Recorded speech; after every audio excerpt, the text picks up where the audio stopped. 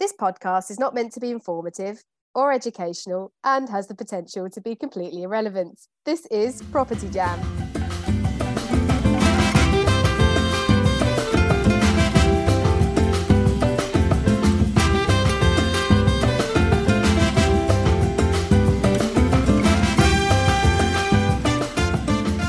Hello and welcome to this next episode of Property Jam, the podcast where we talk about everything on the human side of property. And today we are down a man. We're man down.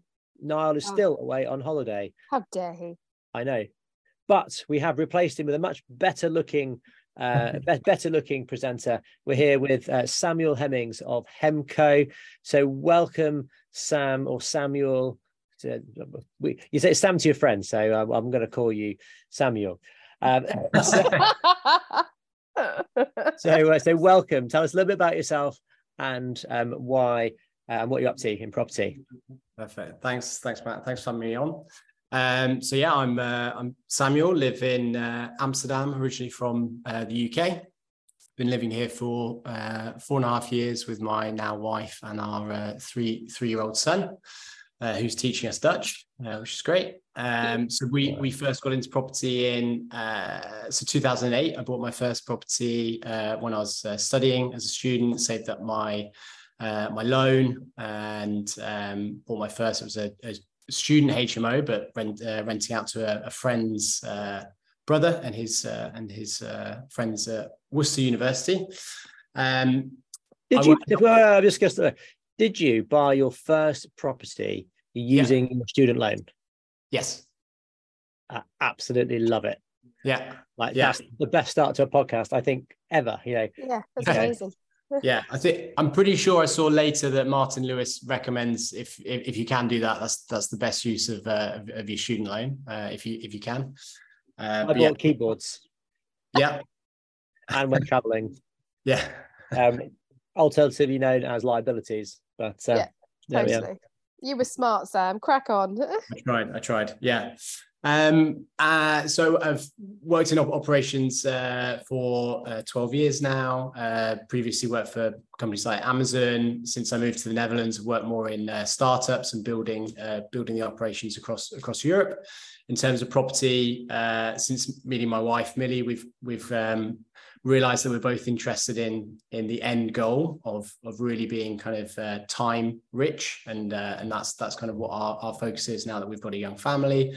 And so we've been investing together, and during the pandemic we kind of really had a reset to focus on what our goals are, and that's where we ultimately kind of ran into our last project, where we did about 6 months in a spreadsheet to decide, okay, well, what's the next place going to be? We're not tied to a single location in the UK. We took 130 university towns down to 20, and then 10, and then to that ultimately down to a top 6 to land on our next investment area. And now that's where we're really kind of doubling down, and student HMOs is what we're focused on based on that original analysis.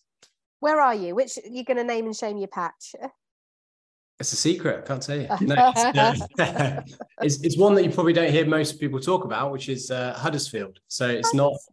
Yeah, it's not the most sexiest. It probably won't end up on the kind of the top 5 for 2023 or 2024. But in terms of our goals and the analysis we did, it's fully aligned to ultimately the structure that we use to rank all of those markets, to kind of have an objective number in terms of payback periods and buying in rates.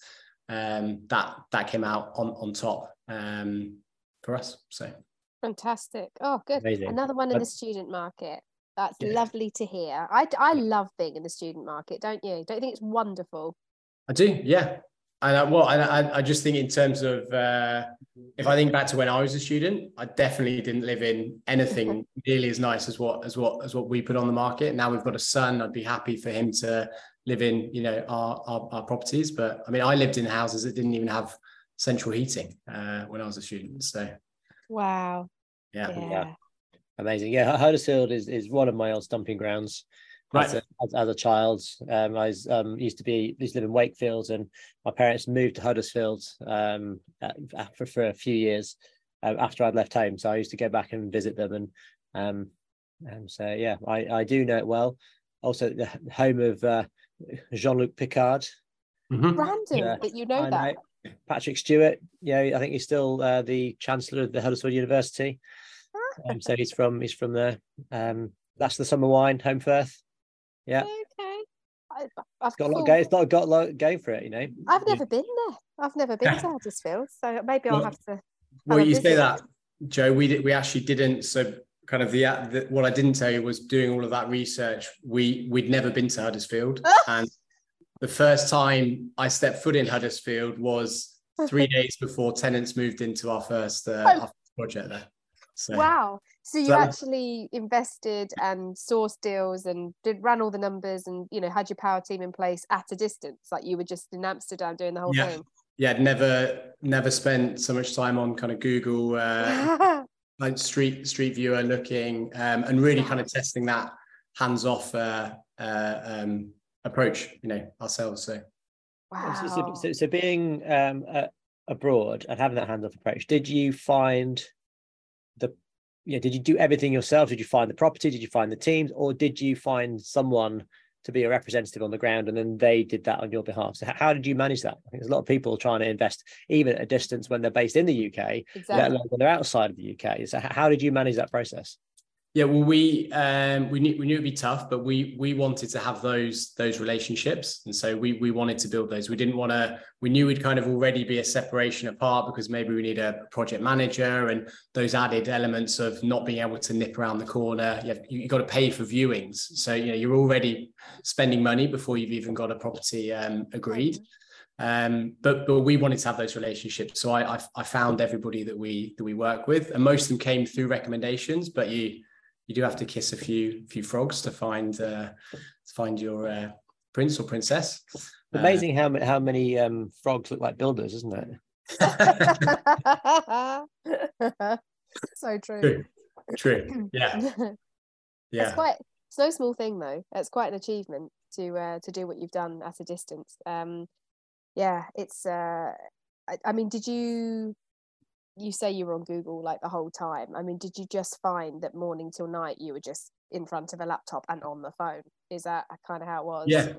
Yeah. I mean, it really, when I say kind of I spent 6 months in a spreadsheet, I literally spent 6 months in a spreadsheet and going between Rightmove to look at all of these markets. And then as I got down to that final 6, it was really trying to do as much of a deep dive, but obviously deep dive as far as the laptop will go. So all of that, as you guys know, there isn't a report that gives you exactly the right numbers that you want. And then I can't just rely on one report. I need to test it and verify it myself. And so all of that manual of, okay, everything that's for sale on the market, what's been sold in the last 12 months, what are rooms renting at, to really get that. Sounds like you're a little bit of a control freak or spreadsheet monkey. I don't know. How would you describe yourself there? I wouldn't.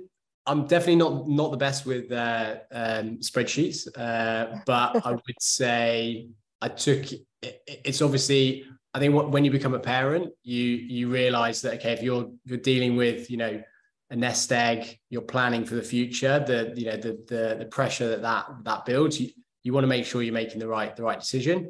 And our plan at the time, this was 2022, was that, okay, our investment pot would only go so far, and we'd be then working with investors.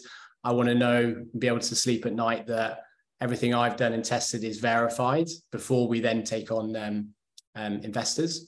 And so that was the kind of the mindset of, okay, this isn't going to be a half job. It's got to be fully fleshed out, and we're not there to pick up the pieces. So I was just going to say that if anything, that extra level of due diligence must have come about because you were at a distance, not inspired. Do you know what I mean? Because you're like, we can't. There's no wiggle room here. Yeah, that makes sense. Yeah, makes complete sense. Wow. So then you found somewhere and then secured the deal, tenants moved in, and then you thought, bugger it, let's have a trip to Huddersfield. Let's go and see the thing.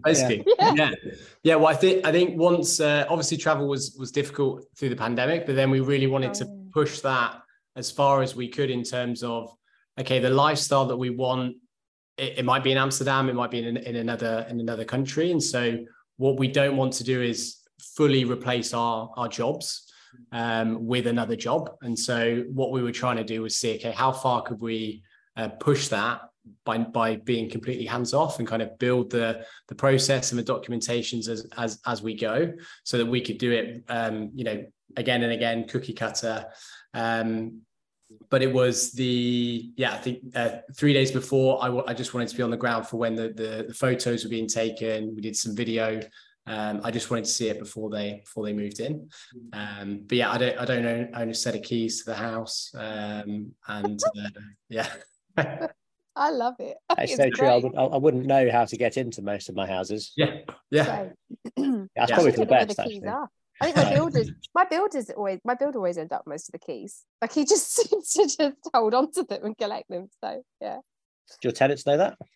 Nah, it's fine. He just lets himself in of a night and just wanders around, helps himself to the fridge. It's fine. He doesn't do that, listeners. It's fine. No, well, yeah, I was going to say, like Sam. So every guest we have on, we always ask them the same question. So what does the human side of property mean to you?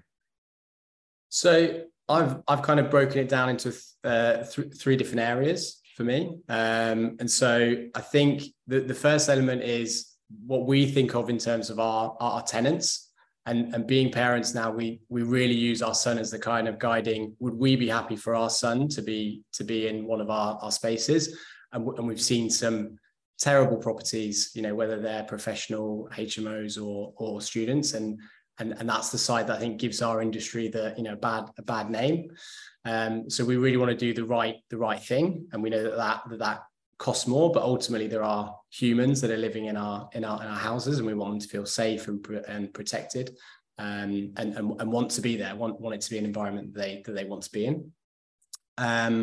I think the second is that ultimately everyone says that property is a people business, and I think you could probably say that about most industries, unless you're dealing with, I don't know, software, and you're completely separate to ultimately your customer. But I think property, more than any other, it's about relationships. And if you look at our situation, we rely on, again, people to be doing work for us, and so that's got to be win-win. That we don't want to be over leveraging. We want to build long-term relationships with these people, because we rely on them to be the ones to do viewings, to give us the correct measurements, to be able to price up effectively, trust them. So that's the second. I mean, I think just in terms of like-minded people, we then, in terms of the people I've met through property and kind of our network now, and the mastermind that I'm kind of a part of with friends of mine that are doing the same thing. I think I just love the people that are in this industry, and out of the many industries that I have worked in, I think most people are really open to sharing and helping people up, which I don't really see in other industries. Don't get me wrong, there's obviously a lot of people that are maybe looking to take advantage, and there's definitely that side. But I think I more often than not, in the circles that I know, I just see people that are ultimately trying to either lift people up with them or kind of drag them behind them, and that's then the kind of way that I approach people around me as well. Love it. That's great. It's so interesting. You've given that some thought. Yeah, given that some thought. That's broken down. That was broken down. I take the question seriously. I know you ask every time. So that's lovely. But I think the fact that you've kind of highlighted those elements is also, again, exaggerated by the fact that you are not on the ground, especially the people element and the helping each other up. I mean, I presume your mastermind is made up of people who are UK based but doing the same thing as you, or is it actually a whole bunch of internationals as well? No, mostly all UK. Yeah, randomly okay. There is one that is also from the UK and lives about a mile away from me in Amsterdam. But nice. Yeah. So, but yeah, everybody else is either investing in their market or close by, maybe an hour and a half maximum. So. Cool. I see. So I suppose that's always good to have that resilience. So have you ever had to make a phone call to one of your mastermind friends in the UK saying, I need someone to go and make sure that this is done, or that this has been done, or that this problem's sort of fixed. And yeah, have you ever had to do that? Yeah, so far not. There's definitely a time when we had a house in Northampton before we did this work, and my brother lives there, and there was a time when I was about to make that call, but then luckily managed to resolve it with the agents. So yeah, try where we're learning on every project. So try and really take those learnings forward, so we hopefully don't have to rely on people away from our kind of core team. That's good. That's good. And I have a question that's sort of related, but also not. Like, why Amsterdam? Like, why did you choose to live there? Yeah, so we actually, it was never on our list. Probably at the time I was working at Amazon, and was kind of reaching that 2-year threshold where most people either they're in it for forever, or they've kind of had enough. And I was definitely on the right side and had enough. Learned a lot, great company, but just really wanted a bit of freedom, and in operations, the control element that they just rolled out with standardization meant that you weren't able to be creative anymore. So a headhunter just reached out to me, and there was a startup, micromobility, something that I'd never worked on before, but this role kind of came up where they were setting up an office here, and it was going to cover the EMEA region, and they just wanted somebody to set up operations. And so it was really the kind of exactly what I was looking for at that time, of what's the complete opposite to Amazon, starting from the ground up and building a team, taking kind of really an idea and trying to actually put it into action on the ground. So I think it was just kind of timing. Now we're here, we love it, but it definitely wasn't number one on the list. I think I wanted somewhere with a bit more sun and maybe a beach, but maybe in the future. Nice. Well, speaking of sun and beach, I've just booked my flights for Bali next year. Oh, lovely. When are you going? Because I'm in Bali next year. What dates? May, June. Oh no, I'm there in September. Oh well, we'll miss each other, but looking forward to it nonetheless. Woohoo! But going back to Amsterdam. So no, what was it? No. Going back to what you do. What is micromobility? I just nodded like I knew what that was. I don't. So it's basically imagine within scooter sharing was basically what I was doing. So we were looking at that kind of last mile journey of maybe you get a train into the city, but you've got a meeting somewhere. You could jump on a scooter and just unlock it with an app, and then leave it wherever you're parked. So that was kind of what we were working on, and then it was bike sharing, and then ultimately retail after that. That makes a lot more sense. I've just moved to Bristol. They are the micro-mobility hub of the world, I swear, because every fucker is on a scooter. It drives me nuts. Last time I was in Bristol, you had the electric scooters you can hire. Yeah, probably were involved in, I don't know. But there was these two or three lads that probably on a stag do, and they just come down the hill. And Bristol, few hills, came down the hill at speed, and then we were walking down this hill, and we were walking down a different one which they were about to come up, and they tried to go up this hill on these scooters, and this hill was like this, and they got up about like 50 meters, and then the scooter started way back, and these like e-scooters were just like no chance. It's so funny. My partner was on a scooter the other night, and his best mate jumped on, and they'd had a few beers, and they got to a hill, had exactly the same challenge. The scooter was like, I can't do this anymore. So my partner continued to crack on. His mate ran up the hill and then jumped back onto the back of the scooter as they were going down the hill, but mucked up the jump and broke his ankle. Ouch. Idiot. On a slightly different note, my daughter has just turned 3, and she got a bike for her birthday, and on the first cycling to nursery decided to kind of just like go around in a circle, and then came off. She had a first biking accident, first scraped knee. Need to get back on that bicycle very soon. Yeah, definitely. You've got to get back on that horse. That's fascinating. And I do think, it's definitely convenience. People love that little mini mode of transport, don't they? It's really popular. Yeah, absolutely. It was kind of, especially 2018, it was a real novelty at the time. I think people saw them and they were genuinely interested of, okay, what is this? And then unlocking, and then you would find that people weren't using them necessarily to commute to work or go to a meeting. They were just unlocking them for a ride. They just wanted to, have a bit of fun. So great. It's cool. So you're continuing to do your work and sort of keep going with that startup whilst you're investing in property at a distance, as well as being a parent. Yeah. Trying. Brilliant. Trying. Yeah. The aim is obviously that this that kind of the plate can't continue to be that full, and kind of working 7 days a week for startups at the same time as doing property and the some time for private life. So that's really the goal, to be able to at least step away from work and then just be a bit more free, because everyone says passive. We know it's not fully passive, but being able to maybe pick and choose a bit more of where I spend my time, that's the goal for sure. Brilliant. Yeah. Great. So I think you may have come prepared with a question for us. I do. I've actually got two, if that's okay. If that's cheeky, bit cheeky, but go on then. I love it. I'm all for it. I might veto one of them if okay. I just love that he's a little rule breaker. That is great. Just make your own rules. Yeah. So what's the best advice you've ever been given? Oh gosh. Oh God, such a big question. Because that covers quite a lot of. That could be for anything. It's open. Yeah. Open. Yeah. If you can't be good, be careful.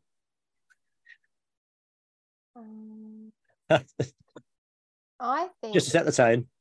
Can't be good, be careful. I think mine's my mum, actually. She is a very wise lady, my mum, very emotionally intelligent. And she said, never assume anybody thinks the same way you do. And I think what that does is it makes you realise that even though you can have empathy and you can have compassion as a human, that you can't ever assume that the lens you see something through is the same as somebody else. So you always have to listen to somebody else to understand their worldview in order to move forward with something. Even if it's just at a really small level, but certainly in business, I think. And I always think of builders, when it comes to that, because how a builder sees something is certainly not how I see something, and we're very different like that. And there's been tension in the past around stuff like that. So yeah, I think that's probably some of the best advice I've ever been given. I was I can't remember where I read it, but it was something similar lines of, you will, if you try and put your shoes in somebody's situation, if you'd been the same person, had the same experiences, you would be reacting in the same way. And so those situations where you just can't see eye to eye with someone, you kind of step away and actually realize if you were that person with their experience, you would be reacting in the same way. And so that really helps, I think. Yeah, that's exactly it. Love it. Yeah. But you, Matt? Stand by my first one. You can't be good. It's a tricky one. Like, you get so much advice. Don't invest in Huddersfield. Probably the advice I've ever got. Yeah. Never invest if you've not seen the property or been. Like all of that stuff. Always get a survey. Only research 5. Yeah, don't research 20 towns. The thing that pops into my head is around business growth, and something which you probably have had to do being at a distance is about bringing in a team before you think you need them. So if you're building for growth, you need to, and it's probably the same like your day-to-day with your startup, because you're constantly balancing probably businesses which don't have too much in the way of turnover especially with a property, it has no turnover. So you're budgeting that. And as much as we love HMOs, each HMO on itself is not life-changing. It's a combination of properties which makes you life-changing income. So to get your first HMO and realize, actually, I probably need to spend most of this cash flow on growing my business rather than taking it myself, was a bit of a shock. Okay, I need to reinvest that. It's great to see the bank coming into the bank, but now I've got to pay an accountant, finance person, a project manager. I've got to, give half of, most of it to Vuber. I've got to give it to all these different other people that are ways that you're looking to grow your business. So that's probably a piece of advice that I was given very early on, is bring in the people well before you think you need them, to enable you to grow. So picture your business 2 years from now, and who do you need in your business 2 years from now, and get them today. Yeah, that's good, actually. That's linked to another piece of advice that someone once said to me. In fact, it's Jill Fielding. Those of you that have heard of Jill Fielding, I was on the phones with her this morning, actually. So Jill's very much in my brain. It was something she said back in 2015 when I first started to learn about property. And she said, only do the things that you can do. I think she says only the things that only you can do. That only you can do. Exactly that. And it because, with property, there's so many different moving parts to it, and you can't really do it on your own. You have to kind of pick the bit where your skill set, talent and interest lies, because that's the bit that you will excel at, and then you have to learn to let go and delegate the rest of it to others who can move those parts forward. And that's not easy to do, but it's necessary, right? Yeah. I think you go faster in the long run, ultimately, because if you are that one kind of bottleneck and you're not an expert in those areas, then ultimately you go slower, or you make mistakes that are more costly in the long run, I think. And get stressed. Yeah. Super stressed, because it's just not what you like doing. So you resent it. Yeah. What about you? What's the best piece of advice you've ever been given, Sam? Oh, you didn't expect that. Touche. I haven't got that written down. Yeah, I can just see behind the camera you've got this auto cue. Yeah. It's not on the script. Yeah. Let's go off script, Mr. Hemmings. We'll just pause while I type into Chat GPT. Yes. There's no pausing, there's no editing. Property Jam. It goes as raw as it comes in. Yeah. I think for me, it's there's probably a couple of areas that kind of shaped me early on, when I was at school, and just people that I met. And so one was around find something that you're really passionate about and do that. And for some people, maybe they don't even know how that's going to be a living or could ever support them. But I think in terms of, if you look at how everybody is now constantly chasing this, I want to be happy. I want to, I've got a certain lifestyle I want to live. I think really just finding your passion, because then ultimately working hard on something that you're passionate about, it's not really work if you enjoy it. And then on a more practical side, I think just learning, how mortgages work and how to manage my personal finances before I then started businesses myself. And that really came down to, a couple of kind of friends, dads of mine that had businesses, and just me being that annoying kid that would come up and just ask questions because I was curious. But I think that's kind of advice that if people ever ask me, how do you get started? I always ask, personal questions about their finances, which people get super uncomfortable with. But if they're in their overdraft every month, I definitely wouldn't suggest that starting a business is wise. Working with investors, absolutely not. If you can't manage a small pot of personal money, then don't start a business, and don't try and use other people's money. Yeah, makes complete sense. Great. So what's the other question? I'm dying to know. Well, I don't know if Matt kind of already slightly answered it, but it was around what do you wish you knew when you first started? So what do you know now that you wish you'd known when you first started out in? I stand by my first answer. Your first answer? What if you can't?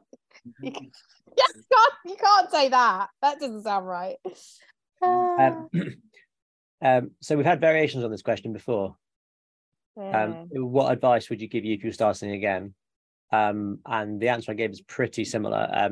Flip property from the beginning. Don't just buy it and hold it. And I was taught to buy and hold, buy and hold, buy and hold. Oh, that's what I thought I was being taught.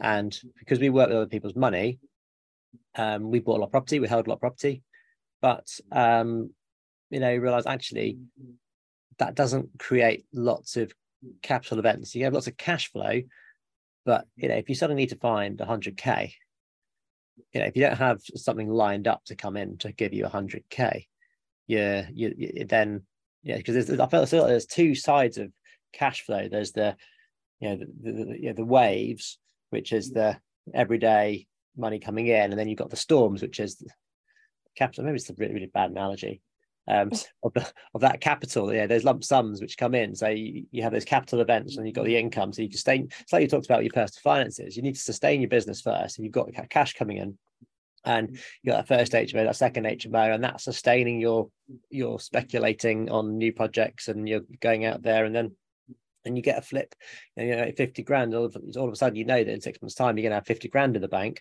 or 30 grand in the bank, or however much it's going to be, and then you can start to budget a bit better, and you can say, well, I know I'm going to have that money coming in. It's going to help towards that refurb.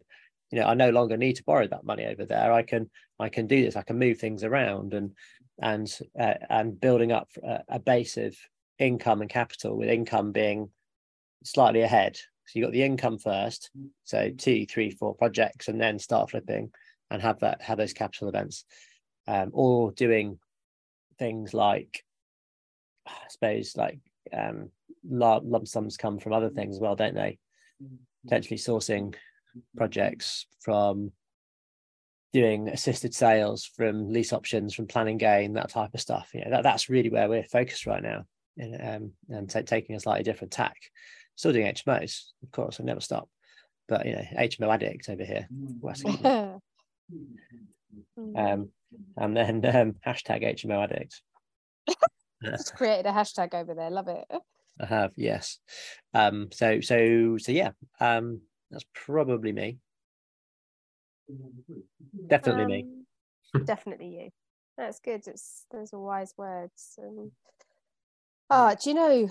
I think one thing I notice nowadays with students when they're starting out, and I'm teaching them, is they think there's just one way to do property, right? There's like that one answer. It's either black or it's white. And I think if somebody everything's an HMO, isn't it?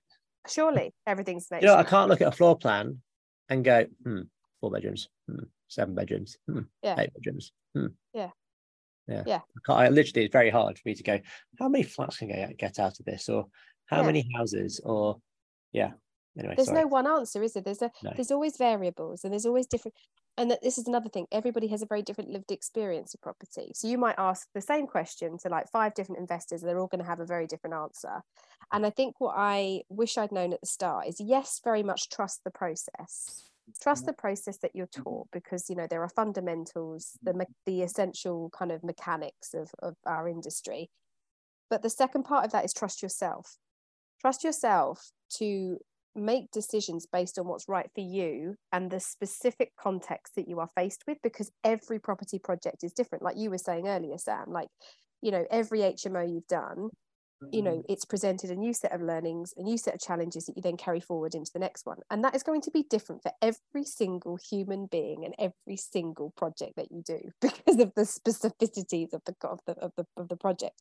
So I think I should have trusted myself a little bit more in the early days, because I was just like, am I doing it the right way? You're doing it your way. You're doing it the Joe way. Yeah, baby. Doing it the light way, the Lightfoot way. The Lightfoot way. And I think that comes with a little bit of time and experience and knowledge and cutting your teeth and all that stuff. So Yeah. I try and teach that to students now from the jump. It's like, this is what I wish I'd known, you know, that actually you'll figure it out and trust yourself to do that. Yeah. I think everyone wants a shortcut, don't they? Whether it's losing weight or, you know, getting started in property, they want to jump that first bit. And so they don't want to sit in a spreadsheet for 6 months. That doesn't sound very exciting, does it? And yeah, maybe, you're right. I still quite like a shortcut. I'm 7 years in and I still wish I had a shortcut. But I think, but we also know the reality of it. I just think that's the biggest problem that faces people today when committing to a pathway of property, is they want the shortcut. And, you know, you got to graft, you got to commit, you got to make changes, you got to see it through. It's hard. Yeah. And you got to change your mind. That's the biggest thing. You got to change you have to make a decision. It's like, if you want to lose weight, you have to change your mind that actually this is now what I'm going to do. And you have to, and what happens is generally incremental changes that have the impact. That's one of the quotes I really like. What is it, Joe? It's one we used to use in presentations about a compound effect. Oh yeah, I know it. It's a Darren Hardy quote, isn't it? Commitment is doing the thing you said you were going to do long after the mood you said it in has left you. That'll do. I don't think it was what I was looking for, but yeah, it has the same sentiment. So you get all excited, you're like, yeah, I'm going to do this, I'm going to start it tomorrow. And you wake up and it's like, can't be bothered. But yes, that's good. Also, everyone think you said about being like perfect as well. Also realize that not every project is going to be perfect. In fact, it'll be far from it. You're going to have these road bumps, but it's like any other business. There's risks involved, there's challenges, and you just need to, you know, have a strategy for them and deal with them one by one, because they're always going to come. And there's no perfect project out there. So true. Oh, God. No. And you know what? Getting something 80% done is half the battle. Yeah. In fact, most of the results will be in the first 80% of your work, and the last 20% sometimes doesn't really matter. That's true. And I actually think perfectionists don't make very good property investors. You know, because you do sweat the small stuff way too much. And it's where, you know, you do get that analysis paralysis, and where you're putting value in things that actually are just not worth it. Your time would be better spent, you know, looking to the next thing, and getting it done, not getting it perfect. Done is perfect for sure. Exactly. Right, shall we play God, game? we're wise. We are so wise. Oh. Shall we play game episode roulette, Joe? Yeah, let's do it. Okay, so for listeners this is your first time tuning in, the way episode roulette works is we have a guest on, and one of us will scroll through previous episodes of Property Jam, and whatever title we land on when the guest has said stop, we will read out that title, and they have to share their human perspective on that topic. So they don't need to know the episode, they just have to have a view on what was talked about. So Sam, I'm going to start scrolling through episodes, and when you're ready, my friend, you can say stop. Stop. Okay, so interesting. Okay, episode 158. How not to choose a mentor. Now, have you ever been mentored in the past? I have, yeah. I've got a mentor right now, yeah. Right, okay. And I mean, there was obviously criteria that you probably had in your mind about what would make a good mentor, but what in your mind? 6 months and 1,000 spreadsheets, I think it was. Yeah. Move to Amsterdam and invest abroad. That's what he said. Live in Amsterdam, never seen a project, never been perfect. to the... So, but like, what was it that kind of, what puts you off a mentor? What draws you to a mentor? Yeah, so that was it was a key one for us, because I'd read a lot of books, I'd been to a lot of free courses. I never spent money on a course, but I knew, even with the years of reading, research, etc., and doing single lets, I knew that at that flipping point to HMOs, I didn't know it all. And so what I took on at that point was, we needed a mentor, and we needed somebody who had been there and was a few years ahead of where we were. And that investment would ultimately mean that in the long run, if they'd made 100 mistakes, that's hopefully 100 less mistakes that we're going to make. So that was what I was looking for, and I knew that they might not necessarily be exactly the same situation as us of being expats living abroad and investing, but I was looking for somebody who'd been there, done it, and really proof of concept, so that we could kind of follow in their footsteps. And I'd say to anyone kind of either just getting started, or even if they've done a few and they're not quite making the progress that they want to, that's exactly what a mentor can do, is just find somebody who's even 18 months, 2 years ahead. And I really think that will help speed up their journey. I would agree 100% as an HMO mentor. Brilliant. Okay, should we go for one last quick fire round? Okay, right. I am scrolling, Sam, so stop when you're ready. Stop. Okay. Okay. Episode 123, vendor drama, cats, cannabis, and call girls. So really, this one was about funny tenant stories or things that have gone wrong in your houses that you would have never seen coming. Have you ever had really weird tenant stories? Actually, touch wood, we've not had super weird scenarios to date. Nothing like what I've heard, some of your guests talk about. We've definitely had some weird vendors recently. Oh yeah. To the point where we recently dropped a project because this vendor, who's slightly well known in actually in the Huddersfield area, but I won't name their name, wanted us to transfer £1,000 to their personal account. Otherwise, they wouldn't accept our offer. Oh wow, that's proper brown envelope stuff. I love it. Yeah, so it really wasn't expecting that, but gosh, yeah, wow, that still goes on. Apparently, oh, it does. I'm surprised it was going to be transferred to a bank account. Yes, exactly. I had a conversation with an agent in Portsmouth who said that she still gets people turning up in big cars, parking right outside her office with an envelope of cash and saying, "Give me your next deal. Your next this, next that," and she's just like, "No, go away." Yeah. But absolutely crazy. This I was going to say, there's still old school landlords that will do that with council officers as well. They're like, "Oh, don't worry about fire safety, HMO officer. Here's a little brown envelope. Take that. Have a nice little holiday, and let's say no more about it." Can you imagine? Yeah.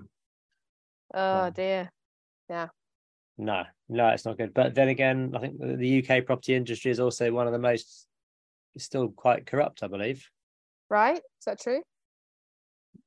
I don't know. I'm just putting stats out of it. It is now. It is now, because you said it. Yes. Exactly. Disprove me. No, I think there's they're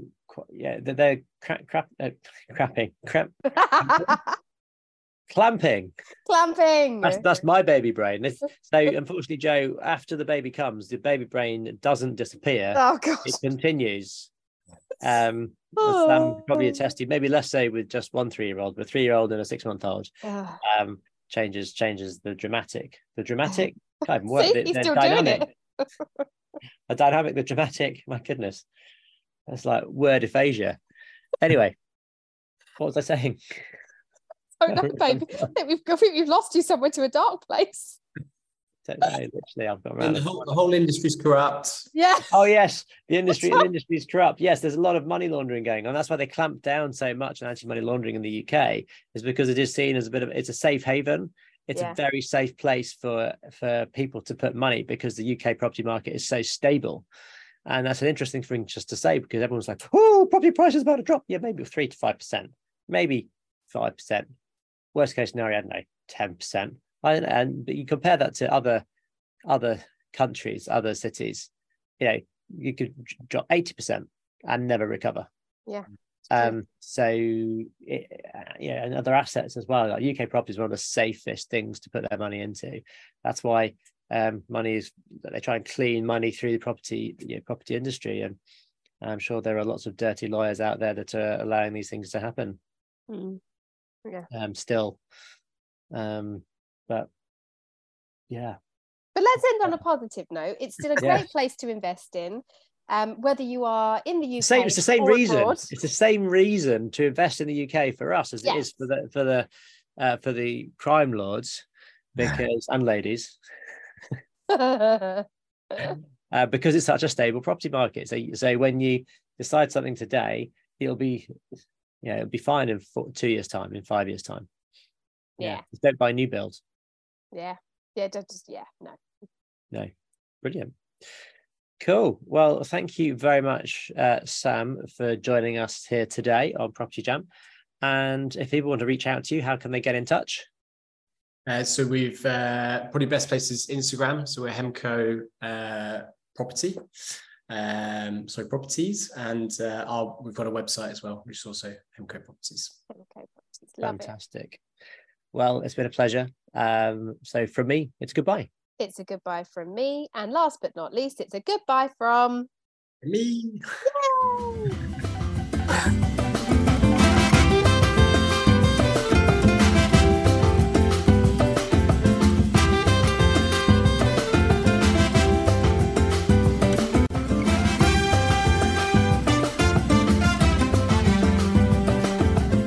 Come and jam with us on social media, where you can hear more and see more.